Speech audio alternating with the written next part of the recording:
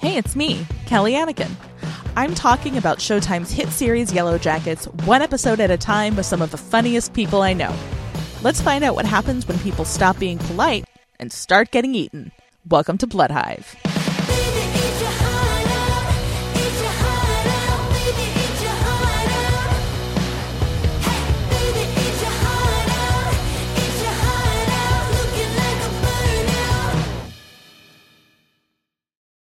So it's been a weird week with no new episode of Yellow Jackets. And it's also been a weird week because the Writers Guild of America, aka the WGA, has gone on strike. It is probably the first of multiple strikes from different trade unions in Hollywood. Keep an eye on that. The people who write Yellow Jackets and other shows that you love are striking for fair wages. Definitely check that out. I recommend getting your information directly from WGA writers, especially WGA captains. They have the best information. Solidarity with all of our former guests and all writers striking, doing the right thing. So, speaking of people who have guested on this podcast, we have brought a few of those folks back this week to read some of our listener emails, and we're going to play at least one voice memo. So yeah, this is just a little bonus to tide everybody over. Natasha and I will be introducing these clips, and remember that the new episode of Yellow Jackets is coming on Sunday, May the 7th. They are moving from a Friday release to a Sunday release, so I'm not 100% sure why that is happening, but it's happening. So keep all of that in mind. And, we're going to get through this together, everybody. We are going to get through this together. This is Melanie Morass reading an email from Bevan. Praises to you, priestesses of the Antler Queen.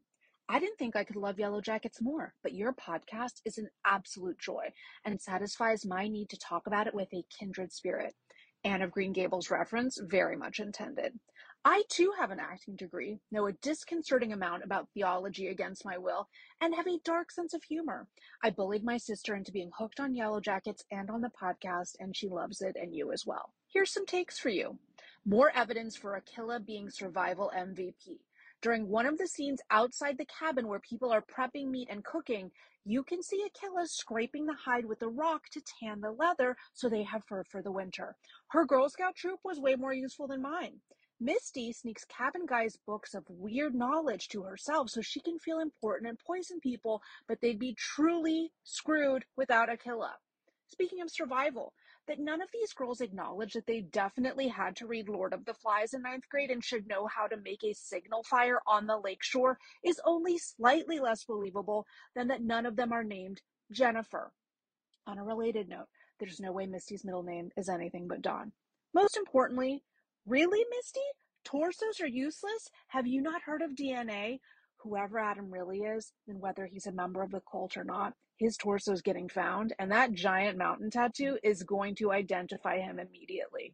A citizen detective with a fully stocked and barricaded abduction basement should know that Chekhov's torso is always going to turn back up. Bevan. Ooh, Bevan, I am loving these points. One, Aquila with the tanning the leather is insane. I would never know to do that. And I know I just didn't learn, but I also feel like I wouldn't remember to do any of that either. I love your point that there are no Jennifers. That is absolutely shocking. Thank you for bringing our attention to that, because that really doesn't make any sense at all. There should be at least 3 Jennifers based on my experience growing up. And I love the idea of Misty's middle name being Dawn. That's fantastic. And I just want to say I really love Chekhov's torso. Thank you so much, Bevan. Have a great one. Postcards from the Wilderness with my good friend Jom Jelin, reading not one, but 2 emails from Danielle. I am so excited for the second season of Yellow Jackets and Blood Hive. I have rewatched all the episodes and I'm almost done listening to Blood Hive again. Was literally dying in my car today. When I was listening to Blood Hive, I was laughing so hard and had the back of my hand to my mouth, biting my knuckle, not in the Thaisa way. I was listening to Van is a Perfect Person at the time. You and all of your friends and guests are just so fun and relatable. I literally feel like I am listening to Friends, or that me and my friends would discuss everything in the same way. Some of us are having a watch party on Friday. We're so excited, so amped. My other friend won't sign up for Showtime and won't take my Redacted to sign into my Redacted. So I sent her the link to Blood Hive on Spotify, and I was like, listen, you don't have to watch it if you just listen to this. And I was behind her in the parent pickup line, and I was like, if you're wondering why I'm looking like a maniac in your rearview mirror laughing alone, buzz, buzz, buzz. I'm Juliette Lewising it out with these exclamation points. I have followed all of your friends' podcasts. Thank you, Danielle, a.k.a. Shauna with a Misty Rising. Or is it Misty with a Shauna Rising? One of the most heartwarming things I can hear from a Yellow Jackets fan is how they have bullied their friends and loved ones into not only watching the show, but listening to this podcast. All right, on to email number 2. Oh my gosh. What if this red shirt singer who entices Misty to harmonize with her is successful and these two end up being the Satan's Girls Choir who we're always hearing? Like, what if their creepy-ass vocalizations mark the beginning of a hunt or a ritual? I forgot the fancy term that you always use about how the music is a memory, but then is actually listened to by the characters of the show. But I definitely feel like this is going to be a mind-blowing, breaking the fourth wall situation. Thank you, Danielle. Danielle, thank you so much for sharing that theory with us. The red shirt singer, of course, being Crystal, R.I.P., gone too soon. I do love this theory. Unless Crystal literally becomes a member of Satan's Girls Choir now that she's dead, probably not going to happen. But yes, the word I always use is diegetic.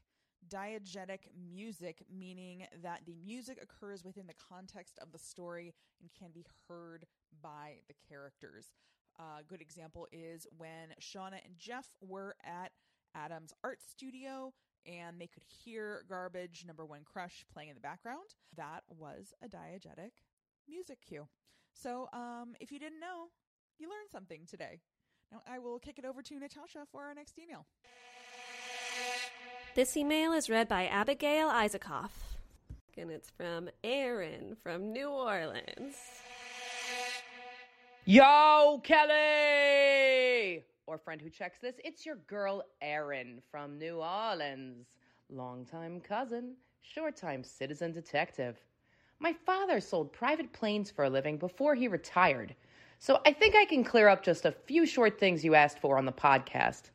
I'm going to attempt to send some screenshots to him to ask him what might be specifically on that plane, but I can tell you a few things. They would have had to file a flight plan in, New Jersey.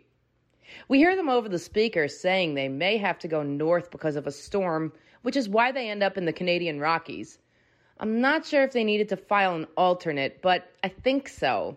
The thing that Misty destroys would have never saved them. There was no GPS in a 1996 black box. The only thing the black box does is protect the last flight data. If the plane had gone down in water, the transmitter could have emitted sonar. Misty probably didn't know that, so her motives are just as sinister. Wait. Email 2.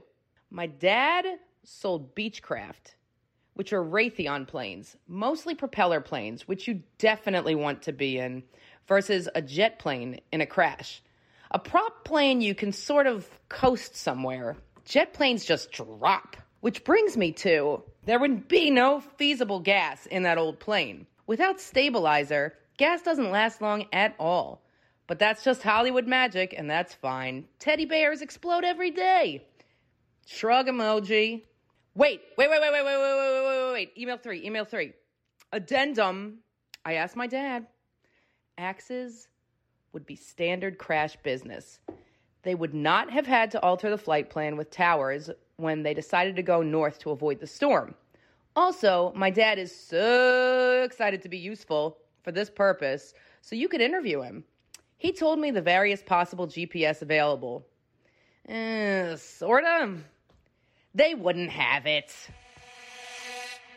Thank you, Aaron. It's me, Natasha, the friend who checks this. I just checked this one, though. This is wild information about the black box not being particularly useful during this time. I wonder if the writers knew that or not, but still, you're right. Misty still be crazy. She still made wild choices. These are wild and interesting deep dives into plane stuff that I didn't know anything about, especially the idea that it's like safer to be on one of these tinier planes, which makes sense. It makes a lot of sense when you think about it. And take care. Thank you so much, Aaron. Hopefully you have not forgotten about good old Luna Marabou Malbrew. She was on the show last season, and she's back today reading an email from Christina. Dear Kelly and Natasha, big fan of the show. I enjoy how consistently hilarious and insightful y'all are. I try not to theorize too much about shows as I watch them, because I can get more caught up in that than actually paying attention to what's actually happening in front of me. Listening to your thoughts, though, really makes me want to break out my own red string for a big wall of theories. This is also the closest I get to gushing about Yellow Jackets with my friends because they don't want to watch it. Sob. As a medicinal plant enthusiast, witch, and chemistry student, I am slightly upset that I didn't make the connection to heliotrope being more than just a color choice until y'all brought it up. I'm glad you did. I honestly thought that Lottie was just being pretentious or choosing it for merely symbolic significance. Doing a quick search, though, I found that there's actually some scientific research into its possible healing and medicinal properties. It's one of those plants that has a long list of possible uses and has a history of traditional and alternative medicine applications. Saying that, though, I'd like to point out that I don't know enough about it to vouch for its application or efficacy. And I know I'm probably being overly cautious in saying that, but there's so much bullshit health stuff out there that I'd rather include my anxiety-induced caveat. If Lottie is using it, or even other natural remedies that way, but is still taking her medication, it's entirely possible that the mix of substances are having a weird effect on each other. Also, on the witchy side, heliotrope is associated with the sun, fire, and both devotion and unrequited love. I'm not sure how to reconcile those last two. To the Greeks, heliotrope was the result of yet another nymph who Apollo was obsessed with, who turned into a plant to escape him. Speaking of the Greeks, I love the Bacchanal imagery, but instead of just general Bacchanal vibes, I couldn't help but think about the multiple myths about kings who bristically attempting and are succeeding and feeding their own children to the gods. Which, of course, just gives me a few more theoretical rabbit holes to jump headfirst into. Thanks for giving me more food for thought and something to gush about. I'm eagerly looking forward to the next episode. Thanks. Christina.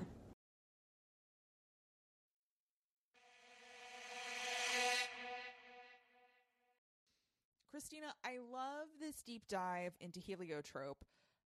This is part of what's so great about having very enthusiastic fans of the podcast, because when I forget to go down a rabbit hole, y'all do it for us. Christina's referencing is the myth of Tantalus, who cooked his children to feed them to the gods because, yeah, you know, like you do.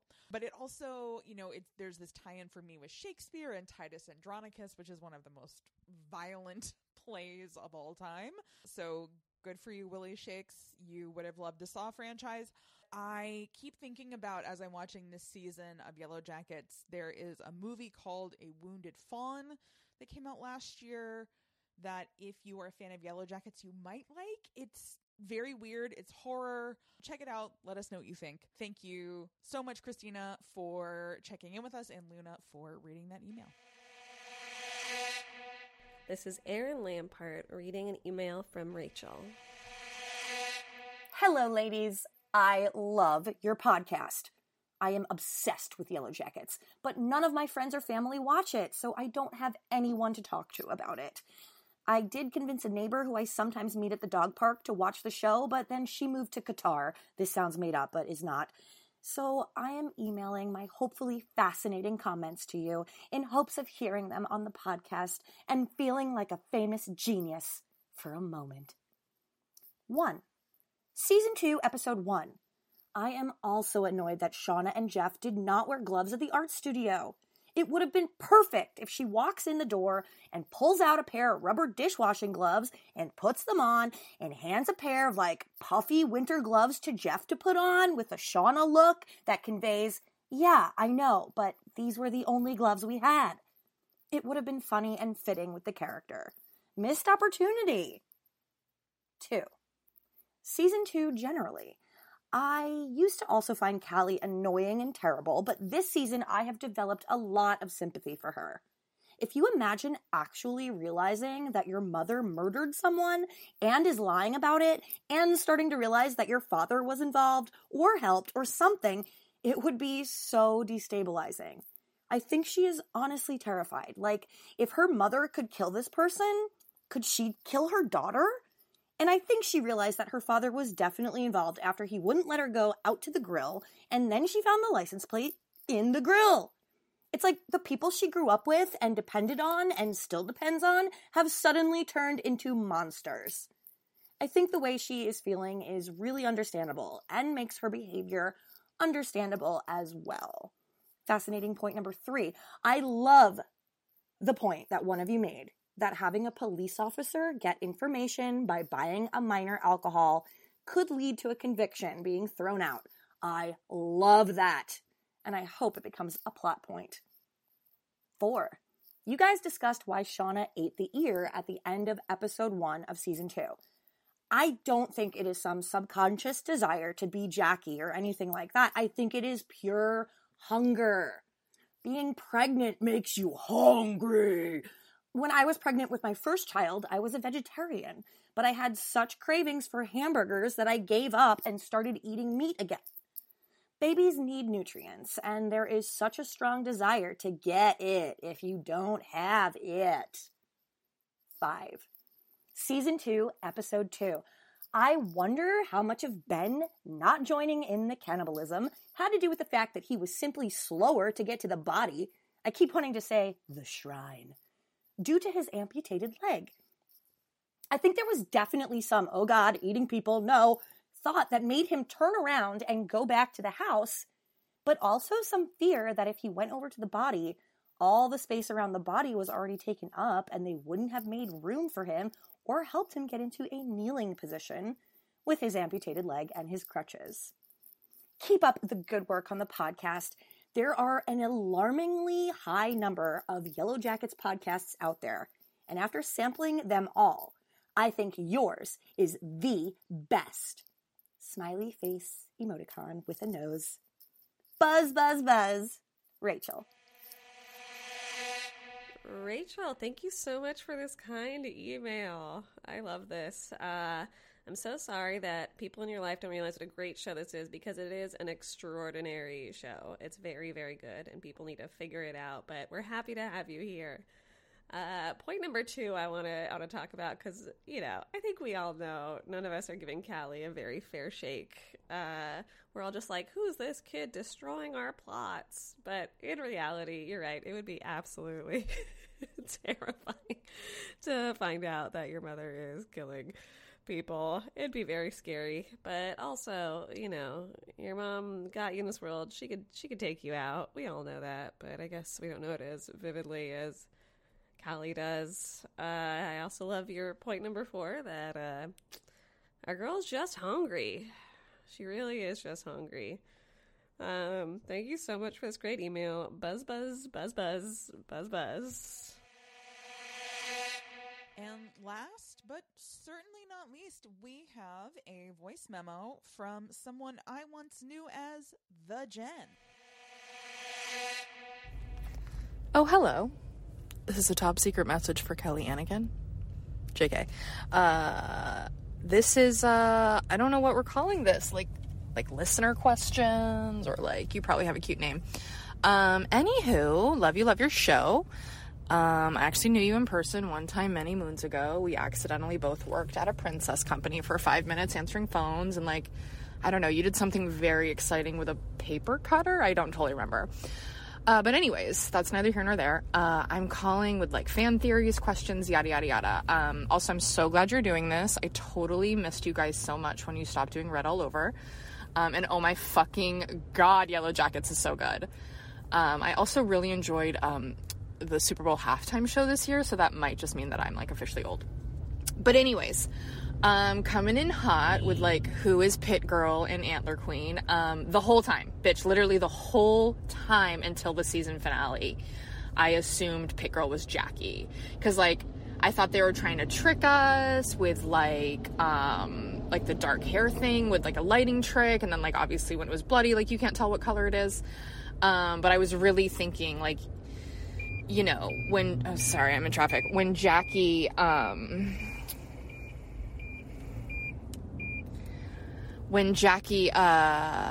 gave Shauna the necklace, instantly I was like, oh my God, it's Shauna, she dies. But then we see her in the future like 5 seconds later. So then I was like, oh, duh, it's obviously Jackie. And like fucking, I've been a teenage girls fight, right? Obviously she gives her necklace back at some point because they like break up friendship wise or gay wise. Like we don't really know, right? So that's that. After the finale, it's gotta be Mari, right? She's the only one that's kind of like, and I, just like someone just mentioned in one of the episodes, like I didn't even know her name until you guys brought it up, or maybe like the second time I watched it with closed captioning just because like I'm ADD and can't really pay attention. And it also feels like, you know, I'm almost reading a book when I have closed captioning on a show I'm watching. So yeah, that's and obviously we all know the Antler Queen has to be Lottie, right? Like, I don't know. I assumed it was her immediately when she killed the bear. Like, immediately. I was like, oh, that bitch is going to be, like, the cult leader, obviously. Like, yeah. So that's my prediction for that. I have several questions for you and then, like, a comment at the end. So, number one, what the fuck happens to Shauna's baby? Do you think they eat it? Do you think it's a stillborn? Do you think it's a stillborn and they eat it?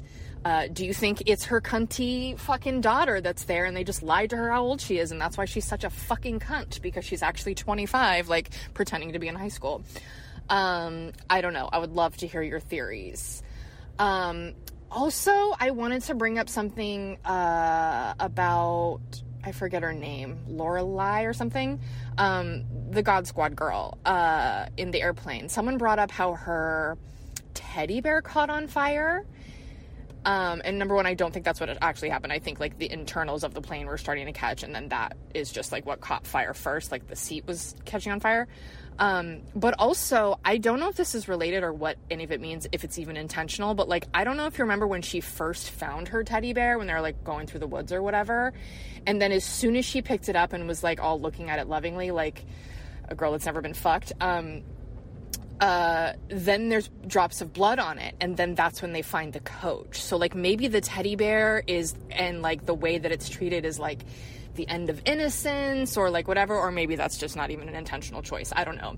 But definitely the only other time I remember seeing the teddy bear is like when they're in the forest and they find their stuff and then blood starts dripping on it, and then they figure out that the coach is like up in the tree, which I believe is Travis's dad. So that's fucking gnarly.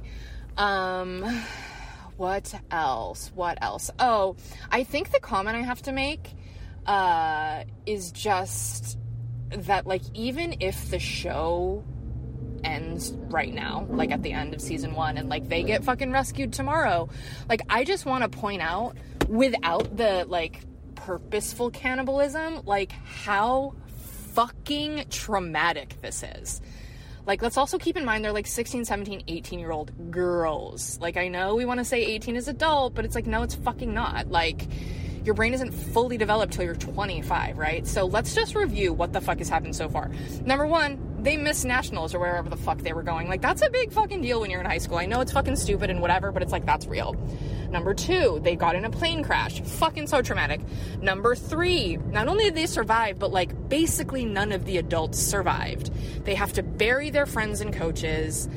Fucking horrible. They have to watch Misty chop off junior coach's leg Also, the like ooze moment of the leg when they lifted up the wing was like so fucking horrifying and also beautiful in a like horror way. Like, mwah, chef's kiss to the whatever department that is, special effects, I don't know. So that's happened. They're running out of food. Fucking Van gets her face ripped off and they almost burn her alive to death. Like, God Squad girl goes up in flames. And then, like, the one time they all band together and sort of, like, ostracize someone, that chick fucking dies. Like, just that alone is so fucking crazy to have happened, right?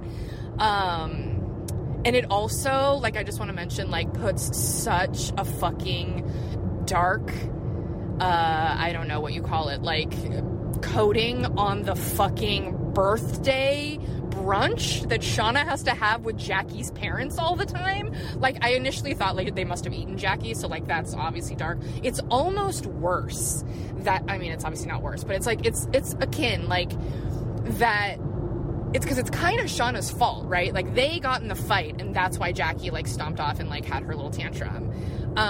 But the idea that she would fucking die, like, the first time they ostracize someone from the circle is, like, so fucking gnarly. And it makes sense, like, all the trauma that they're enduring. And granted, it obviously got, like, so much worse, because we're, like, you know, maybe a couple months in, maybe a couple weeks in. We don't even really know at this point. The only way you can really gauge time, I think, is through Shauna's belly, and it's like we never know, like, how much she was actually pregnant when they left. But, you know, the fact that Natalie's been through rehab 83 times, like, fucking Shauna killing her boyfriend because she thinks he might be someone. I, too, also thought he was, I even forgot his name, the boy that's Travis's brother, Javi. I thought he was that, like, in Meads. I was like, oh, this has to be this. And, oh my god, Thaisa and the sleepwalking, like, when we find her little cavern of, like, horrors, bro, she cut off her own dog's head. Like, I don't know if it's true, but I definitely have a group of friends where, like, if someone fucks with an animal in a movie, like, it's not cool with us. Like, no joke, one of my friends almost got divorced because her husband had her watch, what's it called? The Keanu Reeves movie that's about his dog dying? John Wick. Because he knew what happened in the movie and she didn't. And so when they watched it, she was, like, devastated because the dog died. And she found out that he knew the dog was going to die. And they almost got divorced. It's a real thing.